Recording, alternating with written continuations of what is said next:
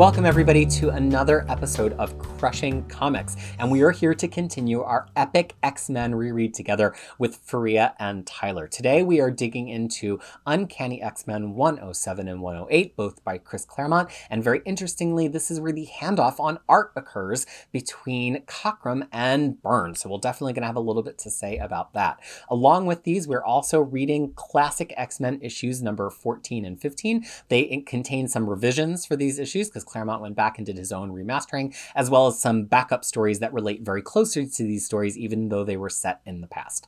And then also, Iron Fist 15 is kind of Uncanny X-Men 108.5. You'll understand when we get there. It's also drawn by Byrne. So we're going to mention it, but we're not going to go super deep. But here's what we are going to go super deep into. Everything about X-Men. So if you wish to be unspoiled about X-Men, not just this part of X-Men, but pretty much X-Men full stop, this might not be the right episode or podcast for you because we're going to refer to the vast lengthy history of X-Men, especially Tyler's going to do that.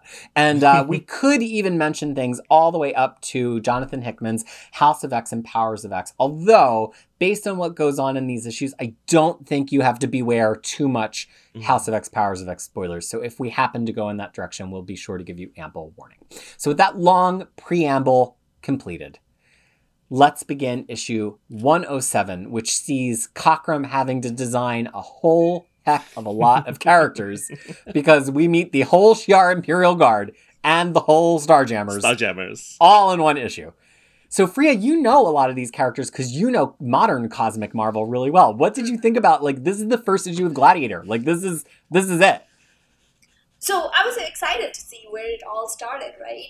So even though I was kind of like a little bit sad that I wish I didn't know, some of these things, especially with the familial connection between a couple of characters, which obviously everyone knows it now, but it was like the first time it was revealed. It's shocking. It's so shocking.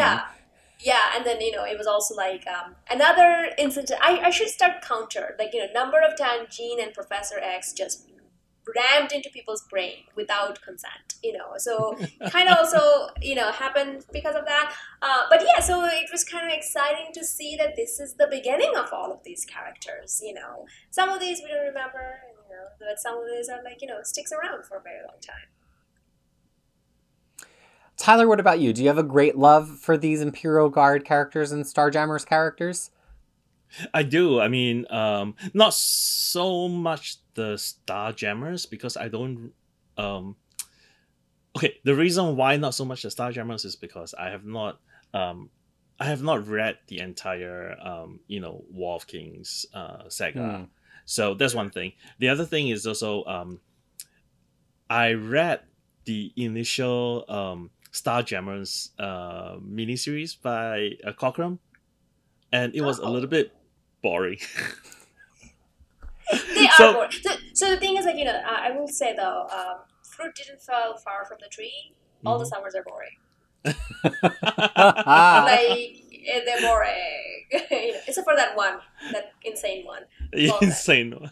But, Yeah, sorry. But I mean, Imperial Guards, I thought they were wonderfully varied, and their powers are very different, and and I really enjoy them. I mean, I can't remember when it was revealed that like the way that Gladiator's powers work, but that was, I thought, brilliant because it was like not tied to anything but himself. So the question is, like, in Wolverine and the X-Men, there's like one character that is like the son kid. of a kid. Yeah. That's this guy's kid, right? Yes. Okay. Yes. Kid Gladiator. Kid Gladiator, who is like, just full of like, just like so like bro, like, space bro. So I remember that kid, and I'm like, oh, this is that. Okay, I'm glad that that's the connection.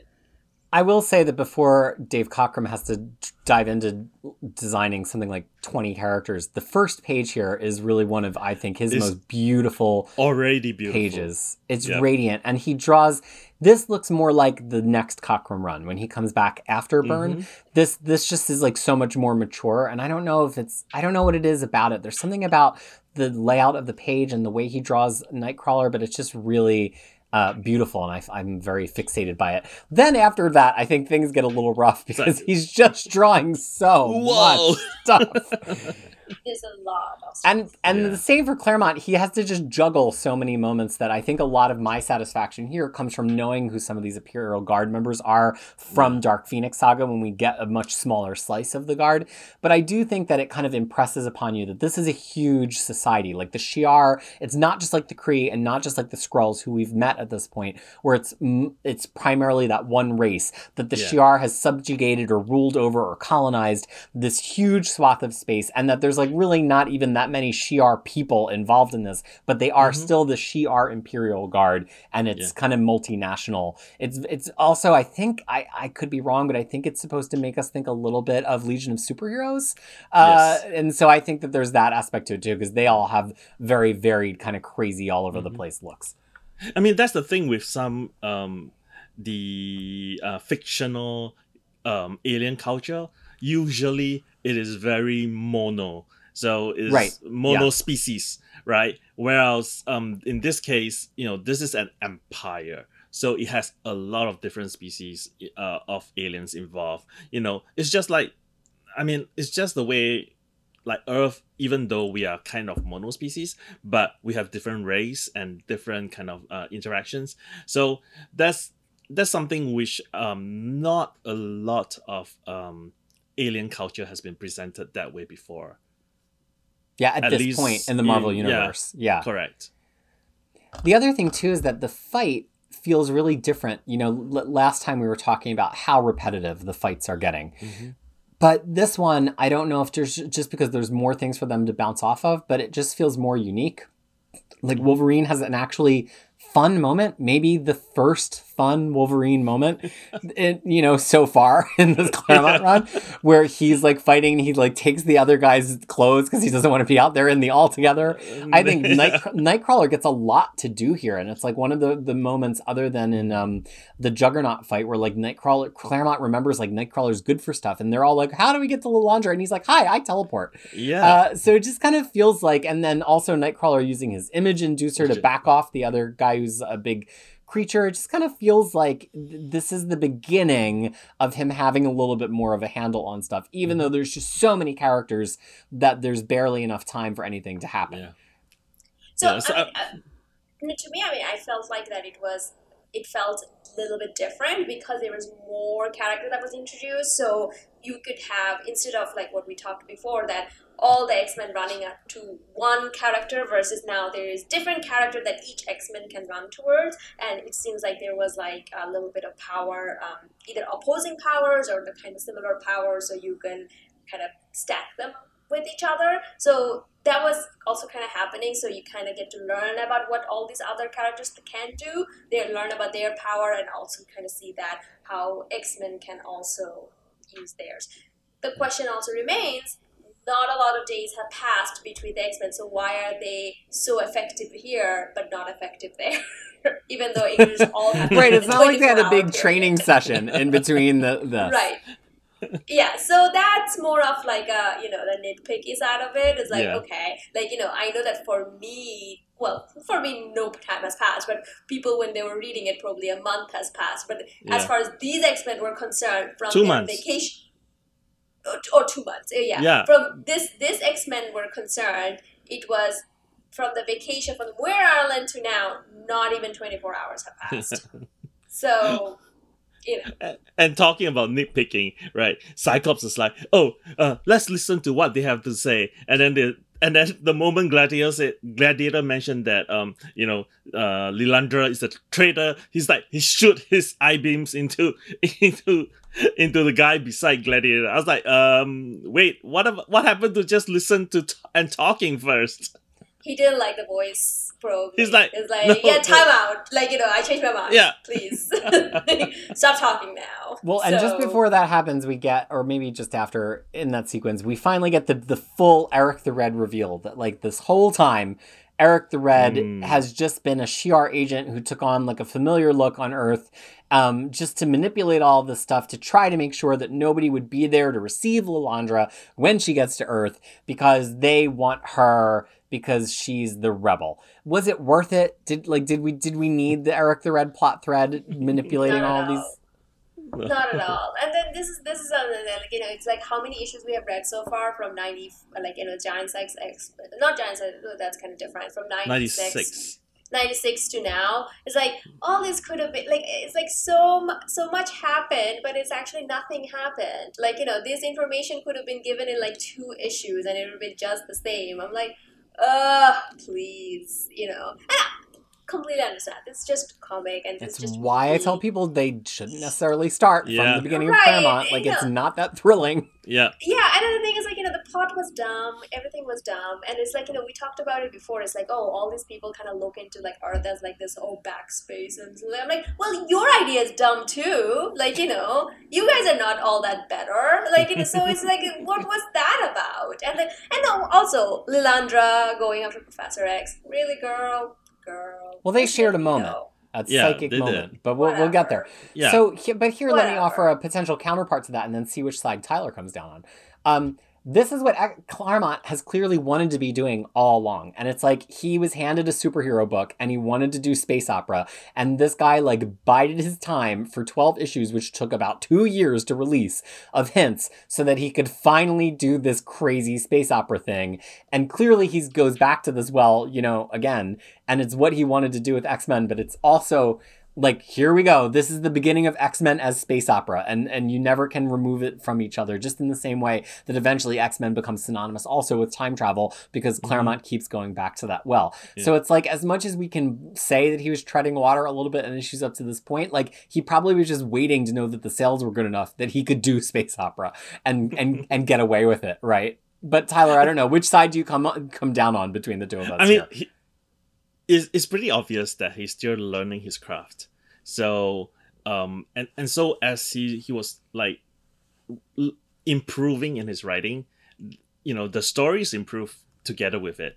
And then, as he gets a better handle of each character, and he doesn't sort of mess up their powers, things becomes a little bit more coherent. And I do believe that this is kind of like the start of it. So the moment that they went to space, everything kinds of like started to gel together. It could be because of the artist that's coming in next issue, but it could also be, he has been planning a lot of things. He has been seeding a lot of things, and he became a little bit. I mean, his grand plan, at least for the near future, becomes a little bit clearer, and also it is shaped by the person that he's working with. So I'm curious actually to see how Iron Fist, which he wrote during this period of time, does it have that kind of stumbling that these early X-Men stories has? Like, does he fail to? I mean, is he a little bit more tighter in his writing? Because in Iron Fist, maybe there's only like 3 main characters that he needs to focus on. Whereas here, you have the old guard, you have the new guard, you have the a lot of villains coming in, and he's introducing a lot of supporting characters here. So yeah, I mean, if we just ran through what he's created, aside from just these 2 issues, I mean, we have Mora, we have Black Tom. There's been a lot of really significant creationism going on here. But I think the one thing that he does towards the end of the issue here, which is the moment that I always take with me from this issue, is Jean doing her rude psychic mind scan of Corsair and coming away with... Which at the time, like, who could he be? Of course, it gets revealed in the next issue, but Jean doesn't reveal it to Scott. And it's just like such a great, I mean, he's clearly a human amongst all of these alien people. And I mean, he looks human. We don't know for sure that she's human. And then she's like American slang and accents. Yeah. And she looks into his, and it's just one of those great Claremont moments. But it's also one of the first times that and you could prove me wrong, Tyler. I think it's one of the first times Claremont really starts to monkey with the actual X-Men origins, because he doesn't have many of the originals here other than Cyclops and Jean. Yeah. And then here's him going like, okay, let's spice Cyclops up a little bit. Let's go. Which really he hasn't done too much so far. Yeah. And he will continue to do in many other He'll continue to like pepper everything, putting in little things. I mean, So to that point though, like we saw Jean's parents before. Yes. You know, this issue. So are Jean's parents also a new thing? Like Clamored Edition? Or they were there before? That's a good question. I'm trying. Yeah. I mean, we knew. I think they dropped her off at the school at one point. Like we knew that Jean's parents were alive. yeah. I We mean- definitely know that because I think the way Jean powers manifested was already canon, right? It's not Yeah. a Claremont thing. So definitely her parents were there. There is I mean, the old guard, I don't think he had a lot, he could do a lot of things, but before he went back and put in some history to Cyclops, the new guard, he has been doing quite a bit, especially for Storm. Yeah. Right. And just to be clear, they did appear in X-Men 5 ever so briefly back in the 60s. And then canonically, without looking at any kind of like retroactive inserts, the next time we saw them was in 104. So he did his research, he found them in a past issue, and he returned them, but it's not like they popped up all through the Silver Age. Right.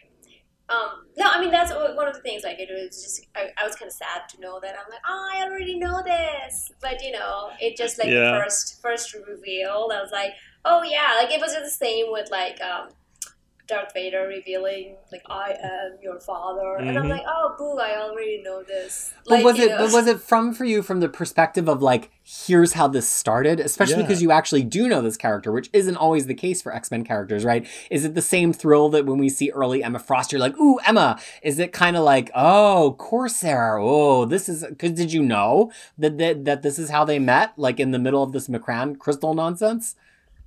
well, doesn't it get retconned a little bit in the Daily Genesis or one of the other one? Because I feel like this moment gets a little.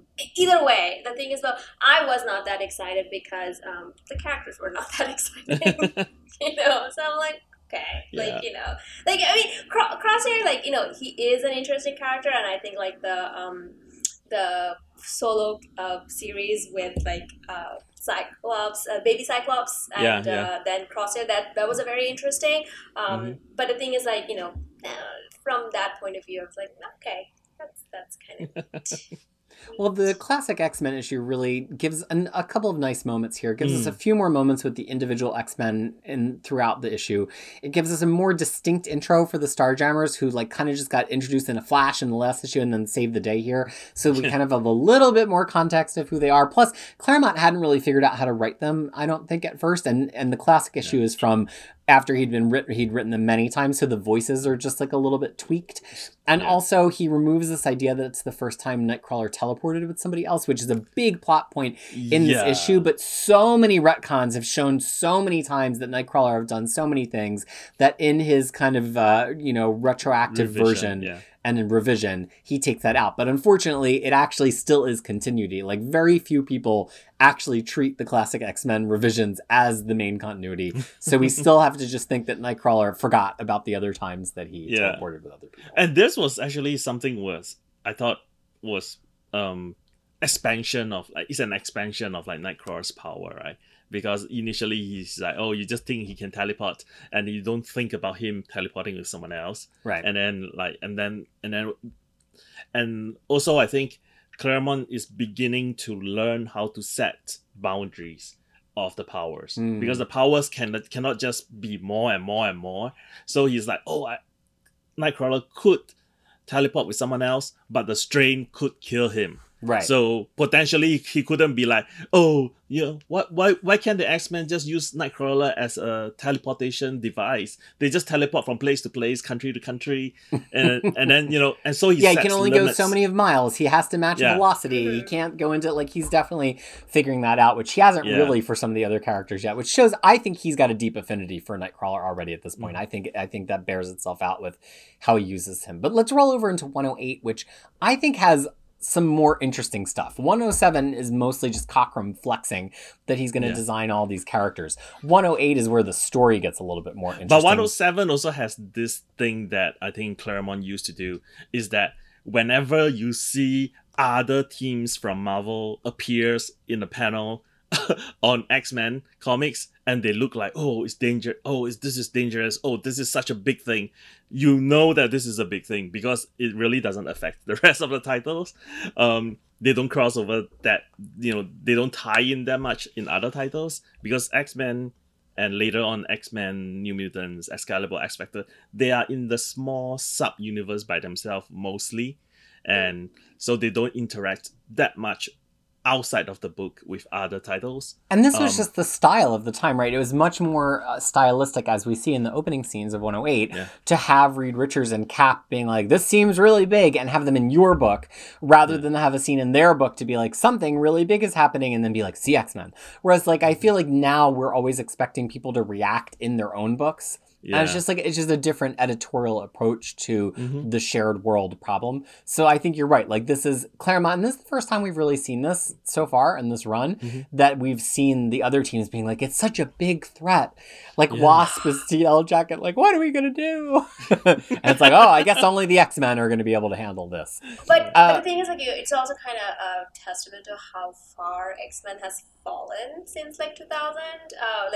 And at least when I started reading, is like, all the events is actually happening in someone else's book, and then X-Men reacts to them. Before, they were the main, even though it was kind of still on a shaky ground and starting, they were the main focus on Marvel Universe versus, like, they just kind of shifted now.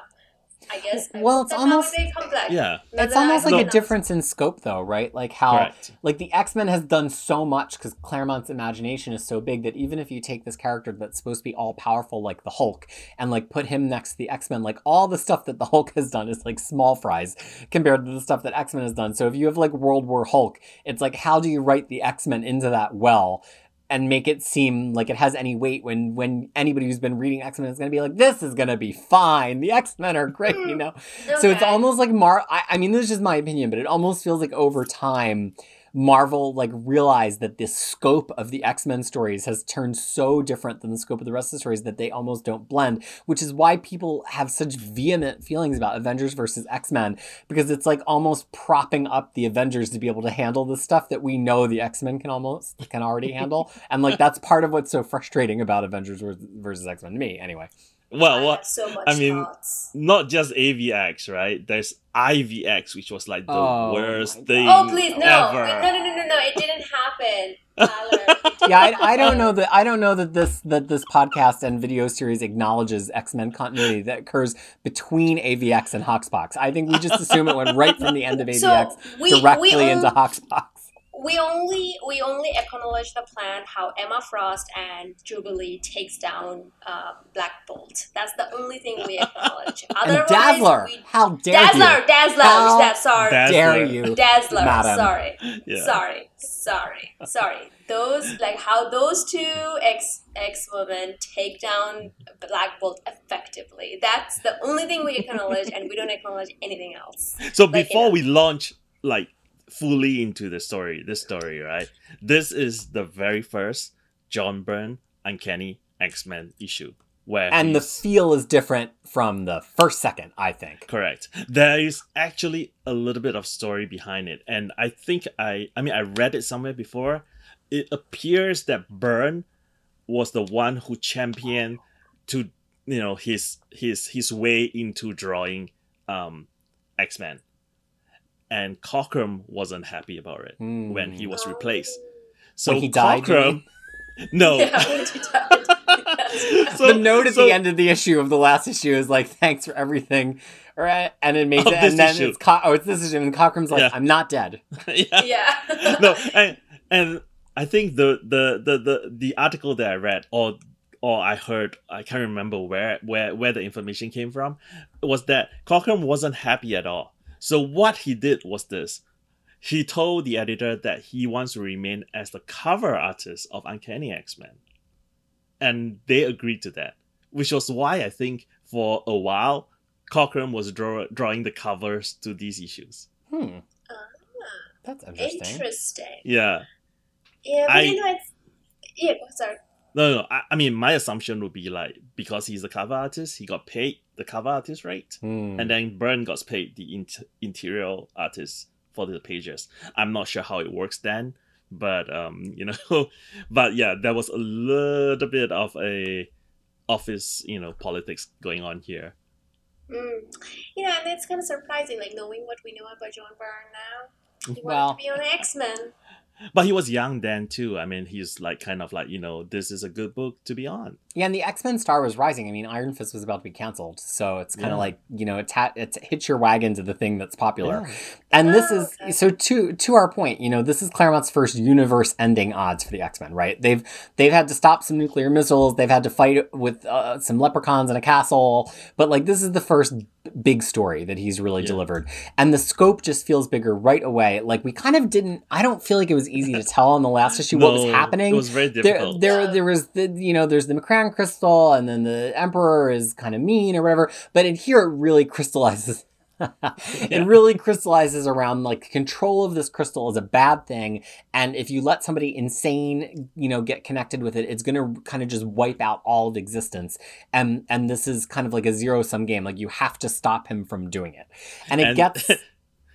Sorry, before you go too deep into things, I just want to add one more tidbit about the artist. This is not the first space opera X-Men story that Cockrum did not finish.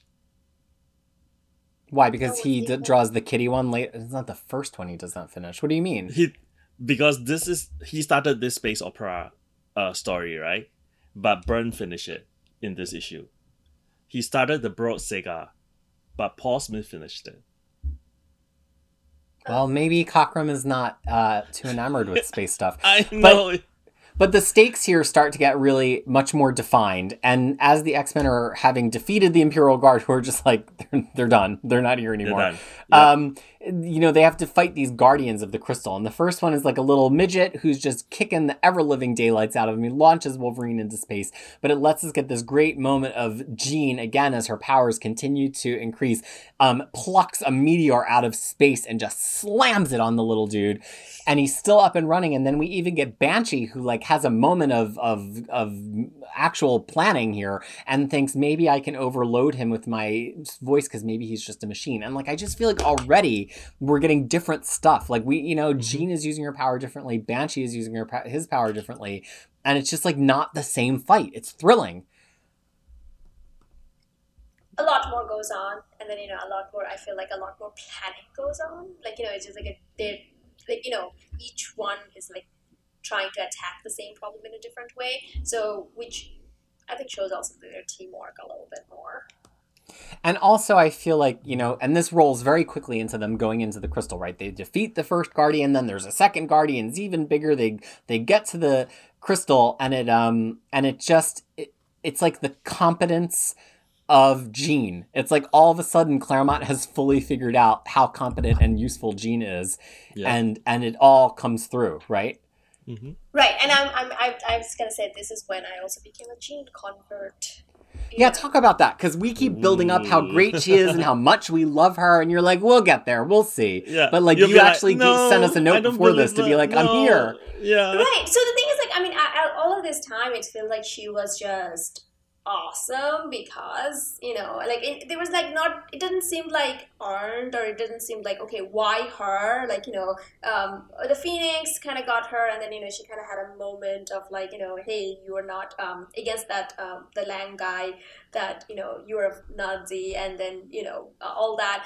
But then I think this is for the first time that the whole team were like, oh my God, visions, and she's like, no, we are going to deal with this. We're going to walk through this. And then even though she's also affected, but she just kind of start to realize that she has this power that she can use far more than what she's allowing herself to do at that time. And then she's just going very smartly uses it to get all of them out of there. And I think it's the I kind of started to like her a little bit when she's like where was it? Eric the Red took Lilandra and then they closed the portal, and she's like, no, I can open the portal and I can get you there. So it kind of started there, but then now it seems like she's also taking some initiatives, and then just even like not just taking initiative just because she's the only one not affected, but she's also affected, but she's overcoming it and then trying to help them all out. Well, this is in line. This is in line with your appreciation of like competence porn, right? Right. Because she's competent here. Exactly. And that's to that point though. It's like it feels like not just she's not competent just because she has the power, but she's more because she's figuring it out and then using it, not just because that with this I can only fly or I can only teleport. No, she's actually pushing the boundary of her power and trying to do something more. Did you notice something else, that Wolverine was taken out earlier too? Yes. Of course. I've been keeping count of that too. And also, this is like Wolverine. Like, I know that he got the clothes from someone else, but his clothes kind of looks like Sabretooth's. Like, I was with the necklace thing. Yeah, with the necklace and everything, even though he kind of got it from... Well, and Byrne was pretty much at the same time as this issue designing Sabretooth's costume. Yeah, but it's funny because I guess Byrne could have drawn the character model and then Cockrum copied it, but knowing Cockrum, I think that Cockrum drew the model for the character that Wolverine took this costume. So is it like parallel evolution where they actually both drew similar costumes, or is it actually that one of them influenced the other? I don't know. I bet Explain the X-Men knows if you go and listen. Right, and then I think I didn't mention it when we were talking about the art. It's like, this is also the first time I feel like I'm also liking Storm's face, because the way Cockrum drew her, I did not like it at all, especially when it's like a one panel and then her eyes and everything was kind of... her strong eyebrows. Yeah, like the eyebrows and everything, but over here it feels like a softer. Proper, like very very beautiful, and then and the same goes for Jean as well, it's just like from that point of view it looks like the character, like I could tell, like I'm like, okay, this is when a new artist came, and sure enough. But these are very classic Byrne faces. So if you read a lot of his work, you will notice, I mean, at least for me, I noticed, like, I latch on to the females' faces immediately. Like, okay, this is Byrne's drawing. So for me, that is what I notice about Byrne's art. The other thing about Wolverine is that I think they still have not figured out that he has adamantium skeleton, because he's only 70 kg. Yeah, I'm like, whoa, that's not... That's really light. Well, while we're still talking about the art, that thing that always... For our American listeners, that's about 160 pounds.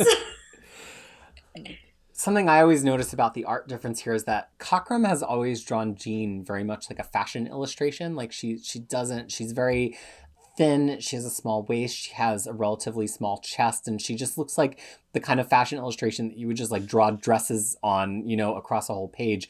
And Byrne immediately updates her to this more buxom, larger hips, larger breasts comic character. And it kind of like always, like, I'm of two minds about it, because I do like the way Byrne draws characters in general, but it kind of pisses me off in a way when I get to that panel. It's the panel we'll talk about the whole page probably, where she just has a memory of what happened to her in the space shuttle in issue 100, and then she's kneeling there, and it's like and it's a straight on shot of her, and it just makes me angry, because I'm like, no, Byrne, like, she had her own body type, she looked different than all of the other women in comic books, and you kind of just turned her into this rubber stamp woman the way that you would draw any other woman in any other comic. And that always like really kind of frustrates me, even though part of my brain is like, but it's so lovely, because she really did used to have more of a distinct look. But even the next on that page, the thing I find is interesting is that Claremont has Byrne give us a hint of that shriveled up Jean with her Ms. Marvel, or her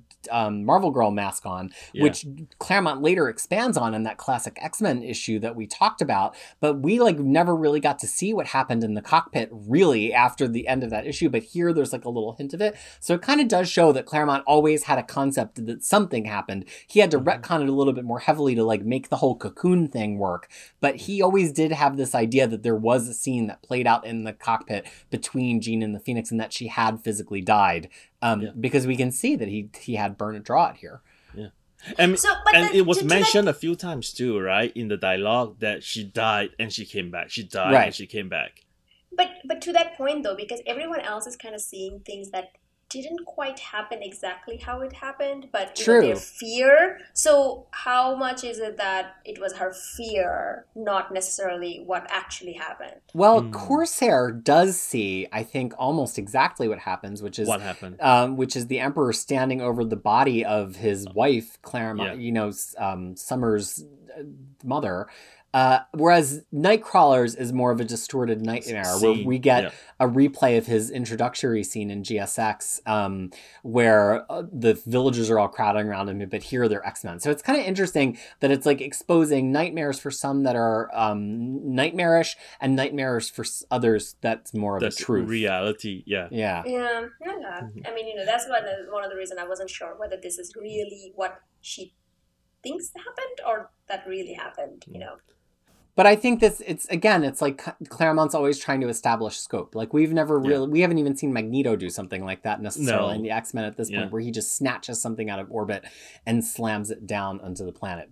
And so this whole issue is kind of this continual escalation of Jean, right? Yeah. So now she gets to the heart of the crystal. The whole rest of the team is relatively useless. She's like, again, going to throw herself onto the sword and be a martyr, just like she did in issue 100. And here we have this great moment where Storm reaches out for her hand and she's like, you're not going to do it alone this time, which I think is a really significant moment for Jean constantly martyring herself, but also for Storm and their relationship together. I really liked that because, it just like, just use your resources around you. You don't have to be the only one that is like, constantly sacrificing yourself. And it like also like having it happened just a few issues ago, it would have been just a repetition. So from that point of view, I thought that it was, and also like gives a little bit more context to that one backup issue that we read about Jean and Storm, and then it kind of just all brings it together. And how wonderful it is that, among all the X-Men, the two women did that. Right. Yeah. So it's kind of like, it's kind of different, I think, at that point in time, because, it would be like, Cyclops would be the one that hold her hand and give her power because she's so weak, that she would definitely feel, at that in somebody's hands. And I mean, that would be like the convention in a way. So this sort of plays out in a very, very different way. Right. And then she also pulls Corsair into things, and she gives us the rest of the reveal from the last issue that she now has already figured out that he is Scott Summers' father. And the way that it plays out here is that Corsair himself does not even know that that's his son Scott. Why should he? So as she mind melds with him and kind of gives him this information and takes his strength, she reveals to him, but key point, not to Scott, that Corsair is his father. Well, Scott is like already out though, right? Yeah. But like we will come away from this without Scott knowing. Yeah. Oh, okay. Scott will not know for a long, long time. Yeah. And then we get the first kind of full-on Phoenix Raptor effects. We've seen it behind her, even in the fight with Firelord, but we haven't seen the whole kind of massive raptor that dwarves whole, planets and shines through space. And we definitely get this idea like, whoa, Jean is something really different than we thought she was. She kind of knits the crystal back together. She reopens the gate. They go back to Earth. And this whole space adventure is quite suddenly over after all of this buildup.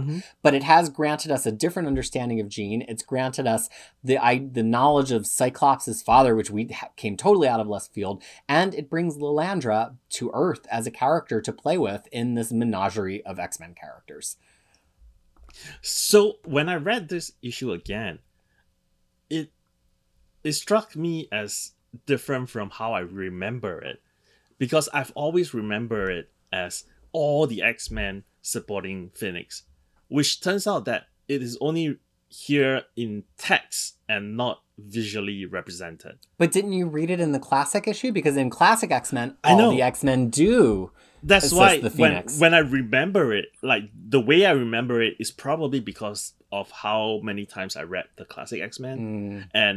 and therefore it's sort of like blurred in my mind that that was actually what happened in the original issues. So when I read this again for this podcast and video, I was like, oh wait, what happened to that, to everyone helping her? And then I realized that, oh no, that was the new insert in the classic And X-Men. And that's Yeah, and actually I also like very interesting story though, right? Like, rather than like, oh, just two characters, like, it just like everyone kind of came together because it feels like like, as we talked about, this is like a first time, it's like a world ending event. It should be all X-Men working together versus just like, oh, let's just put the most powerful. So I think from that point of view, it actually kind of works, what the classic X-Men is doing. I apologize. There's actually a fly over here, so we're not. Faria's cat has just completely taken over control of the broadcast here. Yeah, so we're not be able to move this. So the other thing too is, I mean, this is a very Claremont beat, like the by our powers combined sort of moment. I can think of at least 3 other times in Claremont's run where like one of his characters kind of plays this out. Sometimes it's Storm, sometimes it's Jean, but we're given a lot more to it in the classic issue. And it's interesting, in the classic issue, it's clear that the artist of the fill-in parts is not Byrne, but it's I believe the inker is still Terry Austin, and the pages are chopped up, so it's not like some of the other classic X-Men issues where there's like one insert page. They've actually like moved panels on the page to restream it all, and so it actually works really well. Like, it's vague enough that it feels Byrne-esque, and it doesn't totally kind of feel wrong. So again, I think we have a classic X-Men issue that might be the better read than the original issue, except I do not like that they visually tease Dark Phoenix here. They give us a full-on Gina's Dark Phoenix in the red and gold instead of the green and gold, and that I like the narration that from the passion can come either the most wondrous creation or destruction, but I just feel like it's cheating to show us the whole Dark Phoenix now, and it robs the impact of it, 30 issues from now. Yeah, I agree. Right. That part, I definitely agree. I didn't know Dark Phoenix, and it spoiled me. No, it's okay. All right, so look, but it was like, you were right. It just like, just giving it away. Like, it shouldn't happen. Yeah, it's almost so like like he's writing these classic X-Men issues for people who have read it already. But we're going to continue to struggle with that for another 30 issues worth of backup. So look, any other comments about 108 before we move into some of these additional stories today? It ended so abruptly. It does end abruptly. Yeah, it does. It ended so abruptly. Like, I had to read it twice to kind of figure out if I hadn't missed anything. I was like, oh, wow, wait. And then, Lilandra just dropped by. It's like, yep, this is where I'm going to be from now on. And I don't know if I quite agreed with that. But but they did give a good explanation as to why that was the case, right? Yeah, I think there was like a certain... one time they met each other or something, so it kind of came from that. Like, but no, sorry, they did say that. Oh no, it's because they're still figuring out who gets to be the the legal thing going like on. legal things and stuff. Yeah, like they're that. still they're still working out the count and who's going to get to be in charge. Yeah, of the Empire. So I'm gonna just stay away. Well, there's some minor story beats here that that will come into the forefront in a bit. Like, Banshee has been shown that he's showing some signs of wear and tear. Yeah, that he's getting older and is getting tired. And then you have just one small flashback, in the memory. Well, Corsair's memory that Deacon was the killer of Corsair's wife. So that part comes into play, not too much on the forefront, but was later. Do you call it a retcon, or do you call it like something that's added to it in a story that I really don't like? Right, but it's interesting because that's not an inserted panel. Like, Claremont straight up has it in the original issue. So Claremont's intent was always, because he had to deal with how do you keep Corsair and get rid of the mom is Kate Summers, when Yeah. we know that they were abducted at the same time. So I think he gave himself a little seed here, which then he proceeds to hang a lot more plot on, and then people after him continue to hang a lot. I'm talking more about plot the people on. after Yeah. him, not Claremont's inserts. It was more like it gave us the best Summers, okay? So, like... was Address such a your hate mail to Freya pointless. and Peter, because Vulcan is also my favorite Summers. But No, it was and- such a pointless story to bring Vulcan into play. Oh, I That's dare the you. part. I know, Yeah. I don't like that whole story I know. either. But the thing is, no. But one thing, I think I was mostly pointing out like why she gets it. But it's just like the way she says it. It's like, oh, all these things happening, the vote count and stuff. We need to start like our legal team and then Yeah. Twitter rage and everything. But in the meantime, and I am yours. I don't Yeah, get I know. that. I don't Where- get that too. Yeah, where did that came from? That is what I'm questioning, because I'm like, okay, where's that? So Well, I wasn't sure if you guys knew anything about it. Because in fiction, when their mind touch, and don't they fall in love? Oh, from that, okay, yeah. Yeah. Well, even in real life, my mind touched with Jonathan Hickman's, and I fell in love. So I understand. You know what? Well, It's okay. your Okay. mind touches his, but his did not touch yours, I think. Shush, Tyler, shush. So That's we're just- little tiny details. We're still working on that. Okay. Look, we're gonna just briefly on Iron Fist 15 before we get into these classic X-Men backup issues, because Iron Fist 15 is absolutely the next thing that happens right after this final scene. It actually kind of forgives how abrupt this final scene is, because it lets us have a little bit more denouement after it. Byrne is drawing it. It directly follows this, and it starts with Iron Fist kind of just like in Jean's apartment, because I guess he's going to meet Misty there. But then Wolverine comes in, and he's like, what are you doing here, bub? And then they have a fight, and it just turns into this very kind of lighthearted, amusing, Yeah. but very visually fun fight between Wolverine and several of the X-Men and Iron Fist, and it all turns out that it's a mistake, and that Oh, we're actually no. all friends, and then it turns out, and then Oh my it turns out that Iron Fist owned the apartment building But anyway, so none of the so- damage matters and everything's fine. Ah, that's so But- much fun. I mean, the thing that I sort of was taken aback a little bit, because like Wolverine was calling Jean his girl. Yeah. Oh. I didn't like, read oh. that, by the way, so I'm just going to Oh, yeah, react to yeah. it. I'm just going to react to it as if I read like a clickbait headline. So, And yeah. it is really weird. It's like, because he doesn't really talk about it like that in X-Men, and you No. read this moment and you're like, what did we just come from? Have I missed some other Yeah. issues or something? Like, Wolverine wasn't even part of that whole fight in 108, and he starts out this Iron Fist issue being like, why are you in my girl's apartment? Yeah, and then you had this moment where Iron Fist was like, well, is he talking about Jean? Because Jean is with Scott. And then is he talking about Misty? No, if he's talking about Misty, then I'm going to fight him or something like that. I was like, what?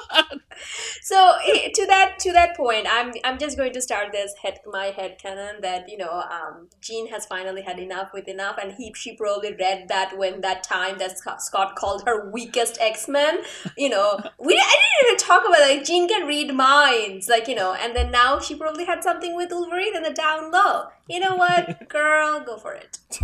Okay.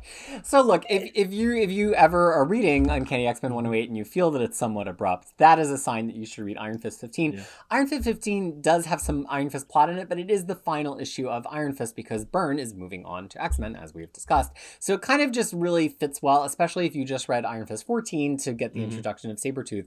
It's part of the whole Claremontian universe. But now let's talk about these two classic X-Men issues and their backup stories in classic X-Men 14 and 15. Both of these backups you could have read way prior, because both of them in terms of continuity fit much earlier than this. And so as you're putting together your X-Men read, sometimes you do have to decide, do I want to get spoiled for something early just because the story fits there, or do I want to read it when it was published? And in the case of these two, I actually think they work well reading when they were published alongside the retros of these issues. So classic issue X-Men issue 14 kind of gives us the details of Xavier's original mind meld with Lilandra, which happens way prior to Giant Size X-Men, or even prior to X-Men 96, because it's tied to events that happened in the original Silver Age run of X-Men. But we play out pretty much Lilandra's side of the story, that it's in the middle of her potential escape from her captors. It gives us a big backstory with her, and it shows that the mind meld was so complete that actually Xavier was kind of inhabiting her body for a while, and she was confused about why she was a woman and why she was in space and why she had the use of her legs. What did we think about this issue? I kind of just skimmed through it. I didn't quite pay attention. Like you weren't totally enraptured by Lilandra's story here. I mean, not yet. I mean, it's just like, okay, we just saw her, and then, she's like, we had all the story with her and stuff like, so I just kind of read through it thinking that, oh, okay, it's gonna happen. I mean, it is. Like, I wasn't very interested in it. Sorry. And to be fair, I don't know that we get a lot of, I don't know how to say this. I don't know that we get a lot of reasons that it really matters. Exactly. Who Lilandra is, or like why. I don't know that she's ever been a super compelling character to read on panel by herself. And so I think that this issue really kind of suffers from that. Yeah. No, but not only that, I think we already found out enough about her, like through the flashbacks. I don't know that we needed a whole story. Exactly. Like we already know enough about her, who she is, why she was, she rebelled, she was kicked out, and, she had to, did all of those things, which I guess gave us a good enough reason of what, and now I need to know, okay, what she's doing forward rather than wanting to go backward. Yeah. But I think the thing that I took away from here is that she handled the whole mind thing much better than Xavier. Xavier was like, oh, I'm going mad, I'm going crazy, and she's like, no, something is happening, I'm speaking from a third person, I'm not supposed to be crippled, but yet I felt I'm crippled. She walked herself into the med lab, she scanned herself to make sure nothing was wrong. She's like, she didn't get on the phone and say, oh, Myra, come look after me, something's wrong. I mean, it's very different. Yeah, from that point of view, I can see that. Points to Lilandra. Yeah. And also, I think that this is Claremont interpolating a lot of 70s space stuff into the Lilandra story from a decade later. I mean, there's definitely a very Princess Leia moment at the beginning where she's like, you give me that blaster, right?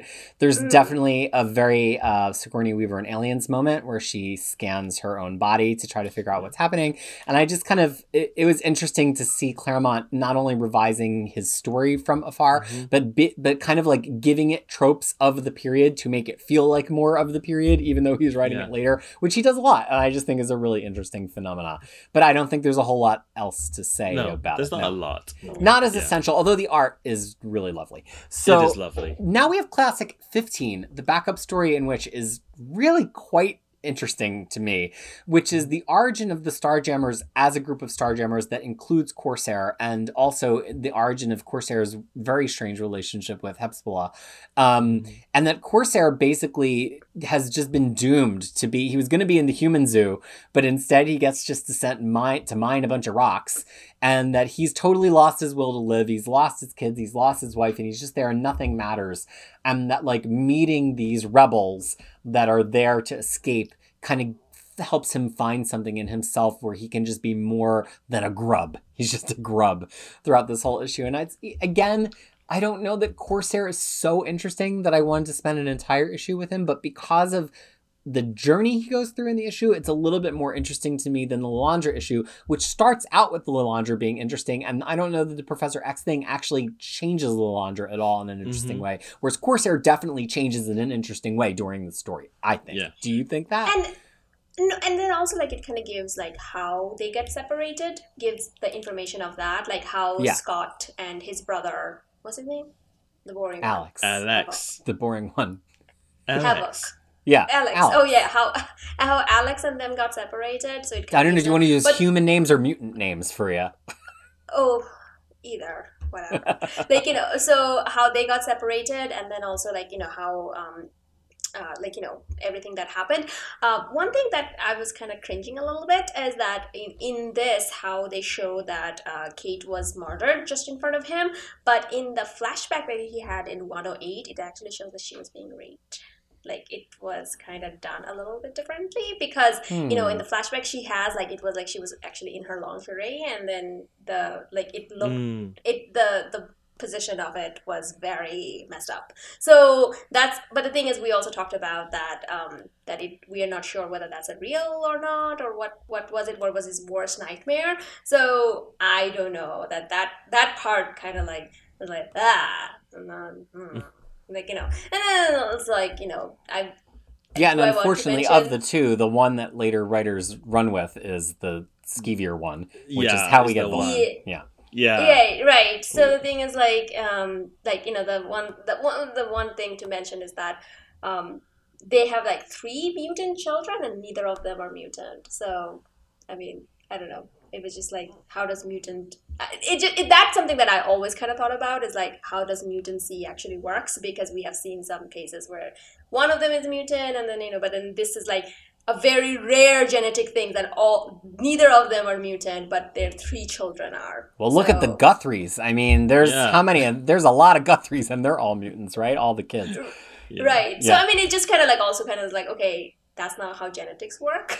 So it's like, what's so interesting about the Summers that all 3 of them evolved, but versus like, but the thing is like, the whole, like, not to mention that, I'm just going to sound like a broken record, is like another incident. Maybe I should start counter, someone start the counter of like how many times Faria pointed it out. Another incident where the mother is killed, but the father is alive. Yeah, I mean, this is a classic Fridge, right? Let's take the one woman in the family and kill her in such a way to motivate all the boys. Oh my God. And then, and then also like knowing that what we know that, that goes really terribly, like, for Kate. So, it's just like, gross. Well, there is also, apart from that, Claremont also inserted something that he wrote for Marvel here, which is John Carter, Warlord of Mars. Well, because he has Corsair reflecting on like that his kind of childhood. World of a pulp hero, and John Carter, before it was a Marvel book, was just like a standard pulp hero. But Claremont did also write John Carter, so it kind of like is a sort of like internal reference kind of thing. Nice. Yeah. And surprisingly, I kind of knew all those, like, because I read so many sci-fi, like, in a year. For some reason, I'm like, oh, I know these references. So there's that as well. And for some strange... Sorry. No, I was just gonna say, like, what is Hepzibah's race? Like, what she's cat. An alien race? She's cat. Yeah, she's an alien cat. Alien cat, like, that just makes Crosshair a furry. That's like gross. Even until to this day, because I think now she's kind of drawn in a little bit differently. Like, that just makes her a little bit more alien rather than but here she's drawn back in the cat. day when you look at how she's originally drawn, she's just like a cat girl. Cat. Whereas now she has a kind of very specific look to her. Yeah.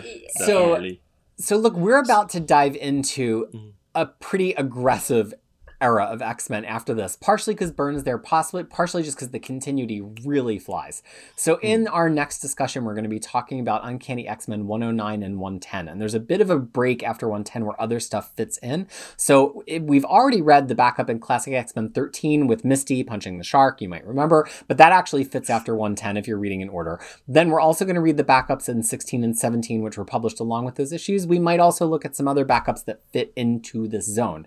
That includes the Spider-Man, Storm, and Power Man anti-drug issue, a classic if you were ever distributed such things when you were in grade school, and also a Marvel team-up issue that includes Havoc. And not that we're going to read this together, but if you want to go to the full reading order guide on Crushing Crisis, there's so much more that can be fit in at this point, including the Uncanny X-Men First Class series that is kind of more of a kid's comic, because it's the only point that you can get Lilandra on the team and Jean on the team all at the same time before the next big sequence of issues. So if you've been saving up anything in your X-Men read that you've been meaning to get to, after our next episode is where to cram them all in. So we will pick back up with Uncanny X-Men 109 next time. And the whole reason we're doing it and the reason we want to pick it up with you is why, Faria?